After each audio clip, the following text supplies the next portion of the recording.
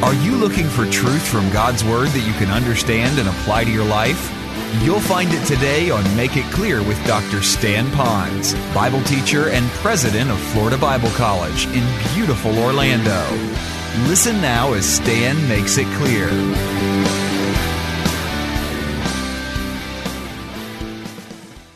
If we don't do what God tells us to do to receive the antidote to that death, we will spend eternity separated from Him in death. So the first death is being spiritually dead, separated from God. You could be alive, you could laugh, you could jump, you could surf, you could play, you could dance, you could have all the health that you want, but you are still a walking, spiritually dead man or woman, boy or girl. All right, here's the second death, and that's called physical death. And that's when we're separated from life, and that goes back to the funerals. And maybe I could ask this question to bring it up close and personal. How many of you in the last year attended at least one funeral or memorial service personally? Would you raise your hand? Look at the many hands that are around here. And as we should live, there'll be more that we'll be going to. And so we talk about physical death, and that's when we separate from life. Physically, I'm alive right now. But there'll come a time that physically my heart will stop and I will be dead. Now, Carol says his heart stopped, but the beat goes on, you know. And so we might keep going, but in reality, physically, we're separated from life. Now, may I say this in all love to you, and I really do love you. We all will experience the first death. We're experiencing for some of us right now. We're spiritually separated from God. We will experience physical separation from life. But we don't have to experience the third type of death, and that's the eternal death, separated from God forever in a real place called hell with no second chances. That's called eternal death. Now, as long as we remain in a spiritual state of death from God, and we die physically in that state, then we will then have the result of eternal death, separation from God forever. We don't have to do that. Well, let's just for a moment think about putting Humpty Dumpty back together again. Here's Humpty Dumpty. He had a great fall, and all the king's men and all the king's horses couldn't put Humpty Dumpty back together again. I realize that. But do you know that God loves you, and He loves you so much because you're in His mind?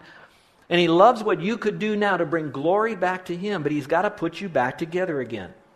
Maybe another illustration would help you.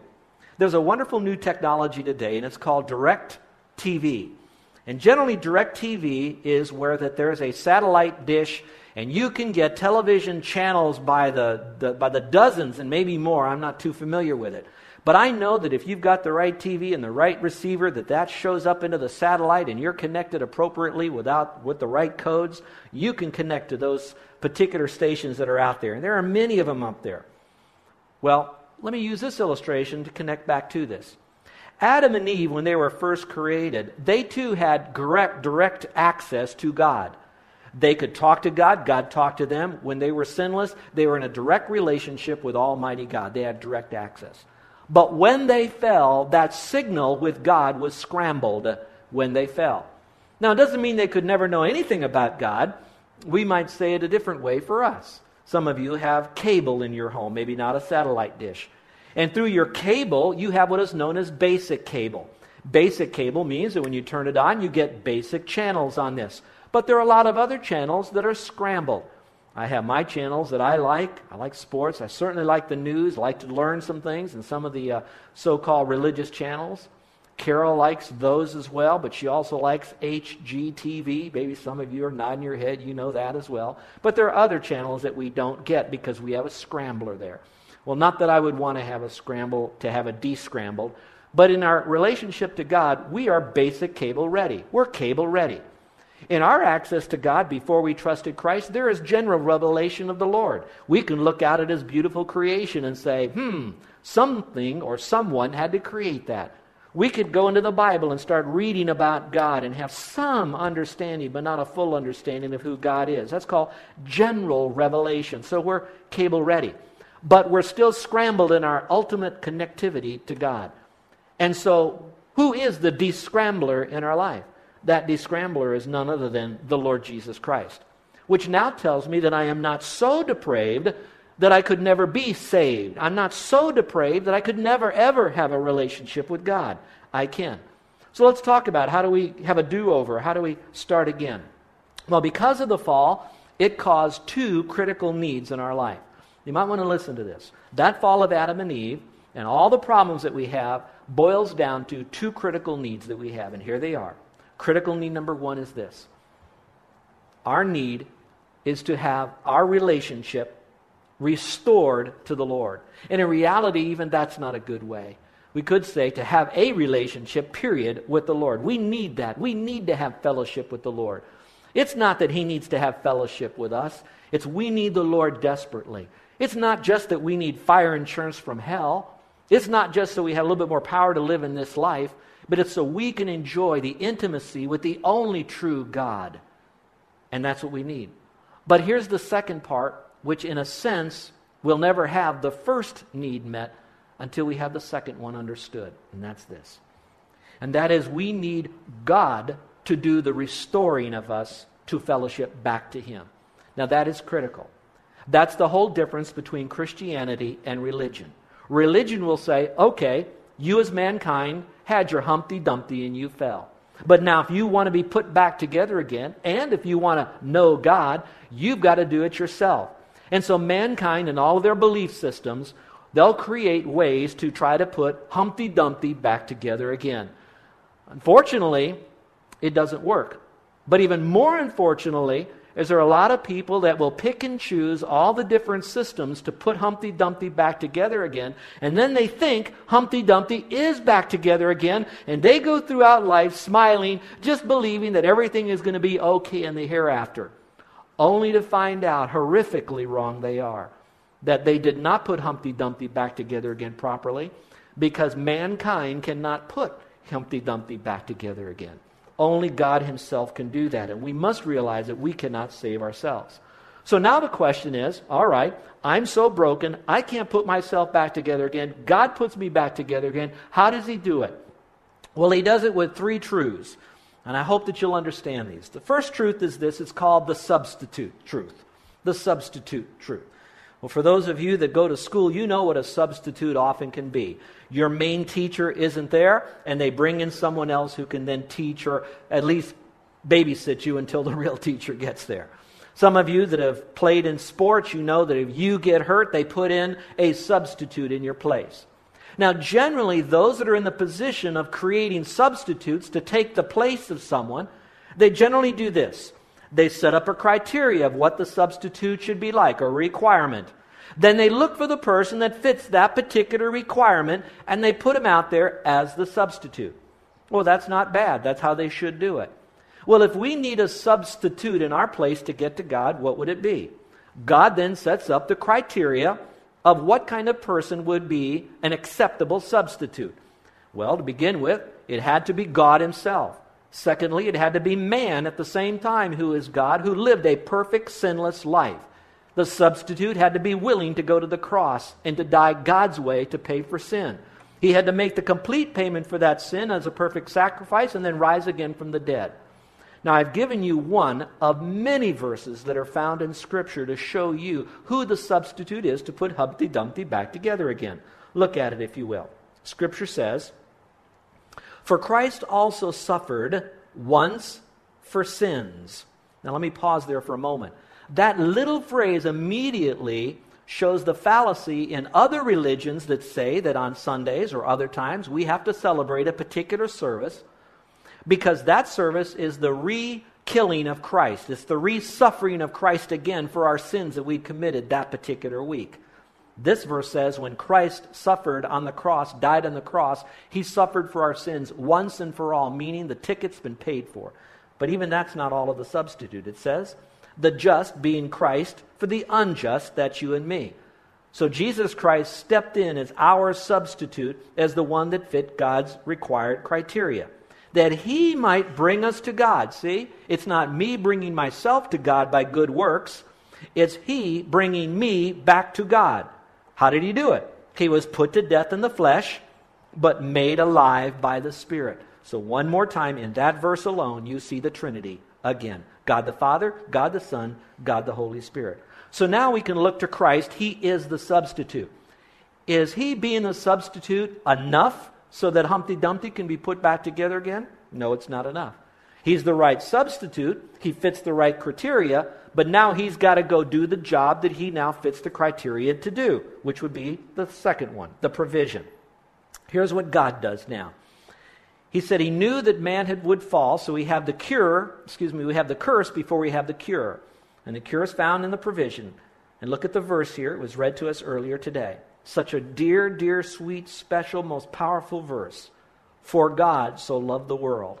Now for a moment, wherever you might be, I want you to personalize this. Yes, he does love the whole world and all the kinds of people in the world. But right now, for God so loved you, my friend.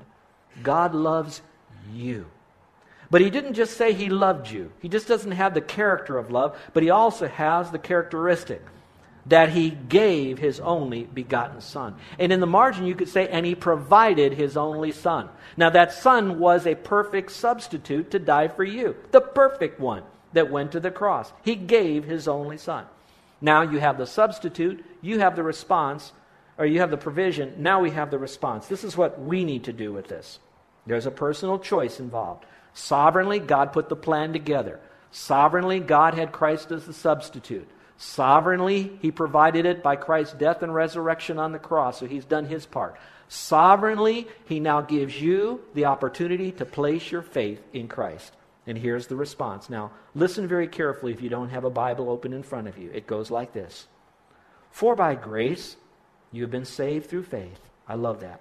And that not of yourselves, it's the gift of God, not of works. So you don't work to get the faith, you don't work to have salvation, lest anyone should boast when you get to heaven.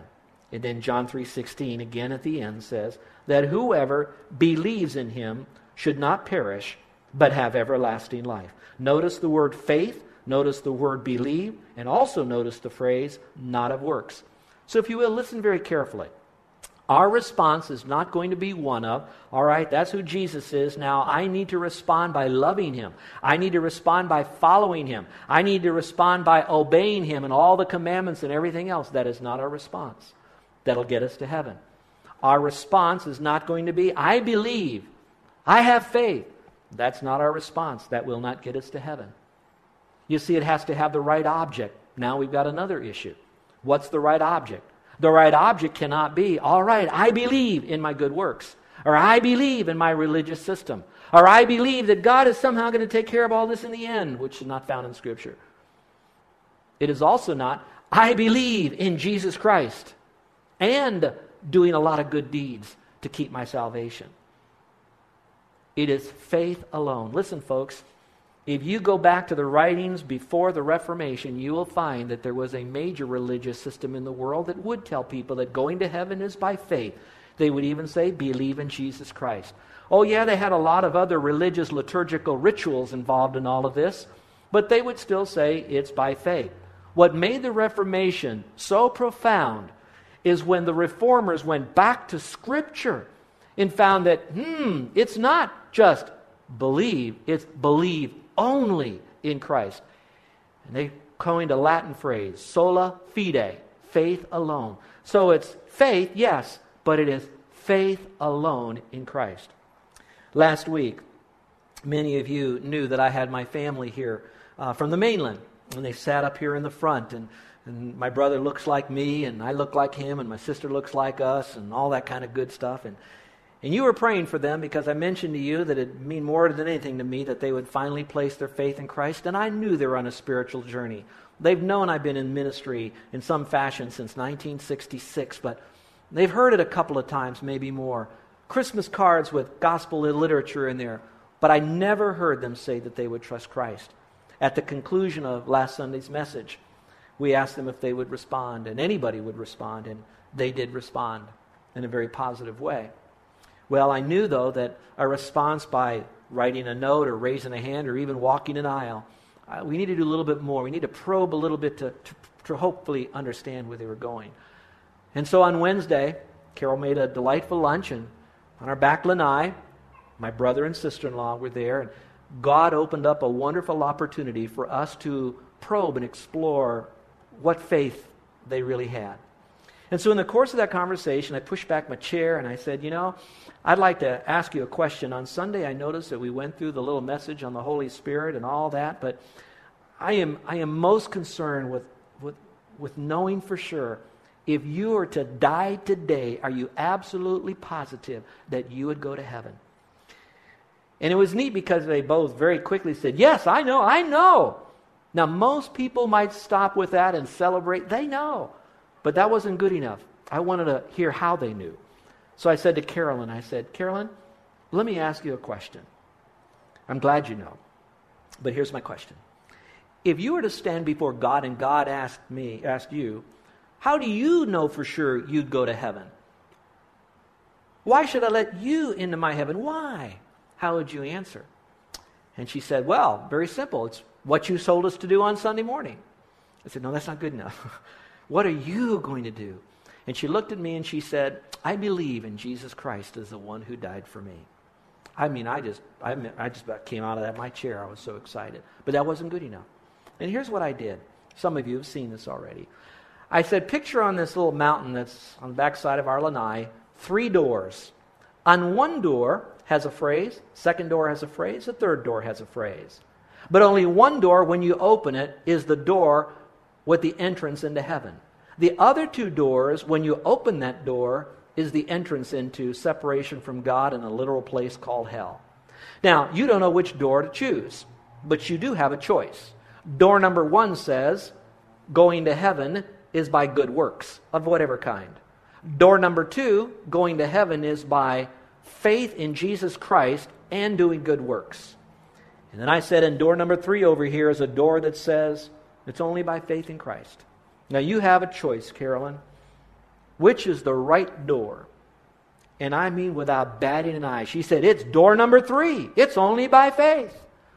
Well, I'd like you to know that she, and best as I can understand as we went through that, she has trusted Christ as her Savior to the best of my knowledge. But I say that to you. Christ was her substitute. God provided salvation through Christ. But she, by the prompting of the Holy Spirit, made the right choice then to place her faith alone in Christ. And with the time of prayer, it was a sealed deal at that particular time. I hope you make that right choice.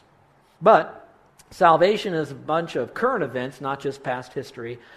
And so once you trusted Christ as Savior, certain things happen. While you can never lose your salvation, we're all under new management. And maybe that's where you'd like to be today, is under new management. You now know that Christ died for you.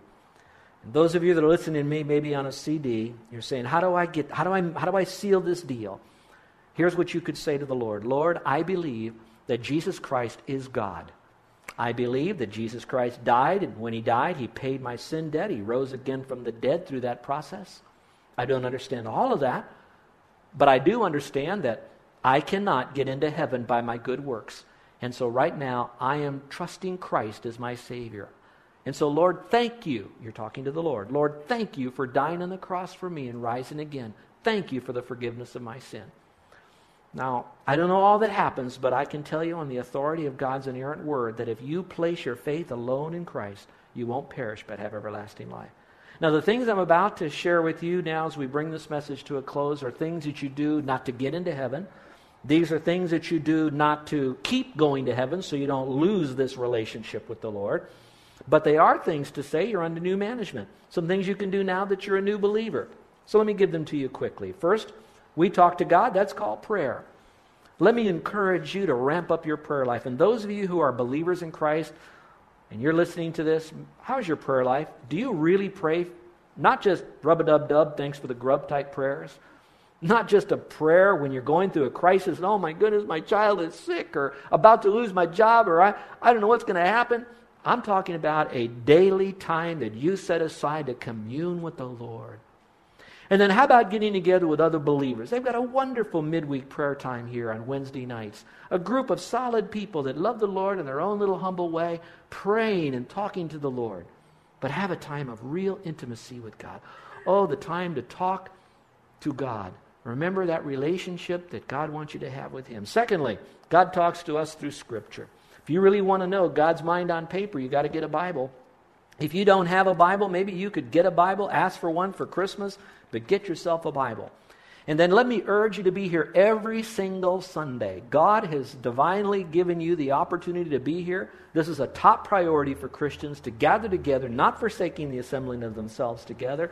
And you come with a spirit of a student, a spirit of a servant learner.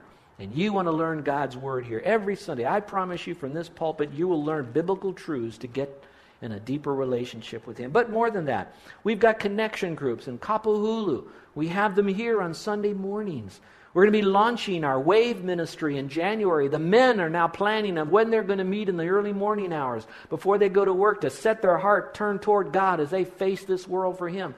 Got great things planned. They're small groups for new believers, but a time for you to get into God's Word corporately, but then to study it on your own. And then fellowship with other believers. Oh, you'll always have good, sweet fellowship at connection groups. That's part of the dynamic of it. We have good fellowship here on the Lanai, don't we? But let me remind you, the fellowship to meet together on Sunday mornings, to be here every Sunday, to make this a priority for you to learn. And yea, let me encourage you to start Sunday at 9 o'clock so you could be a part of our connection groups then. And then finally, for those who know Christians, you're going to talk to those who don't know Christians, or who don't know Christ, and you want to speak to them, and that's called evangelism. We've got some tremendous opportunities for you to, since you're a new believer in Christ, to invite your unsaved, non-Christian friends, your non-Christian friends, to events where the gospel will be presented.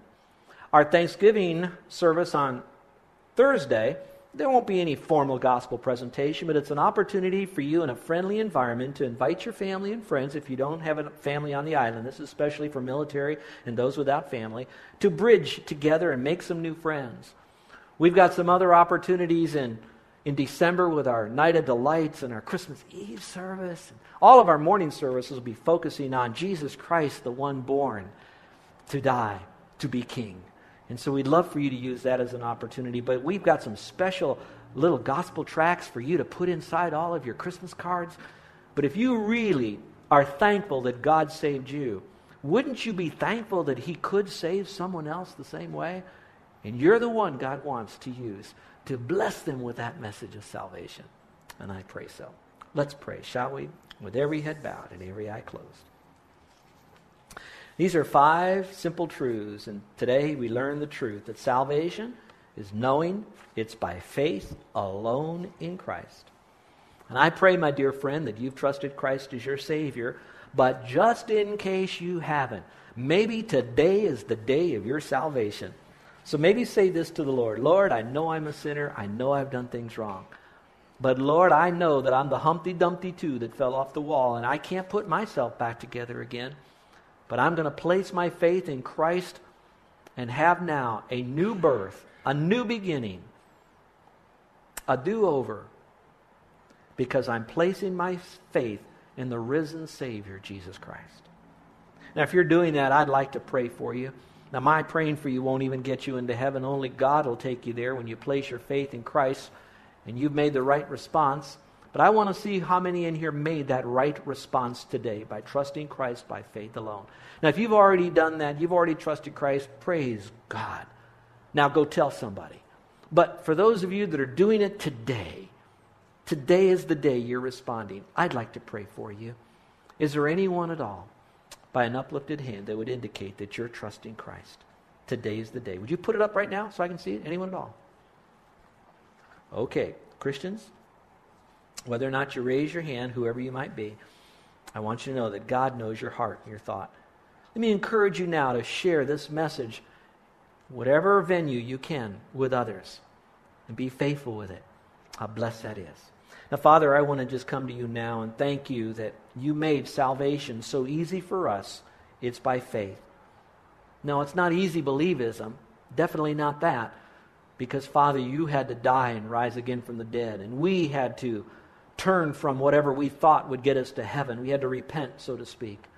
And that's hard to do. Hard to give up our old belief systems and place our faith in you. But yes, going to heaven is easy in the sense we don't have to do good deeds to get there, but just do it by faith.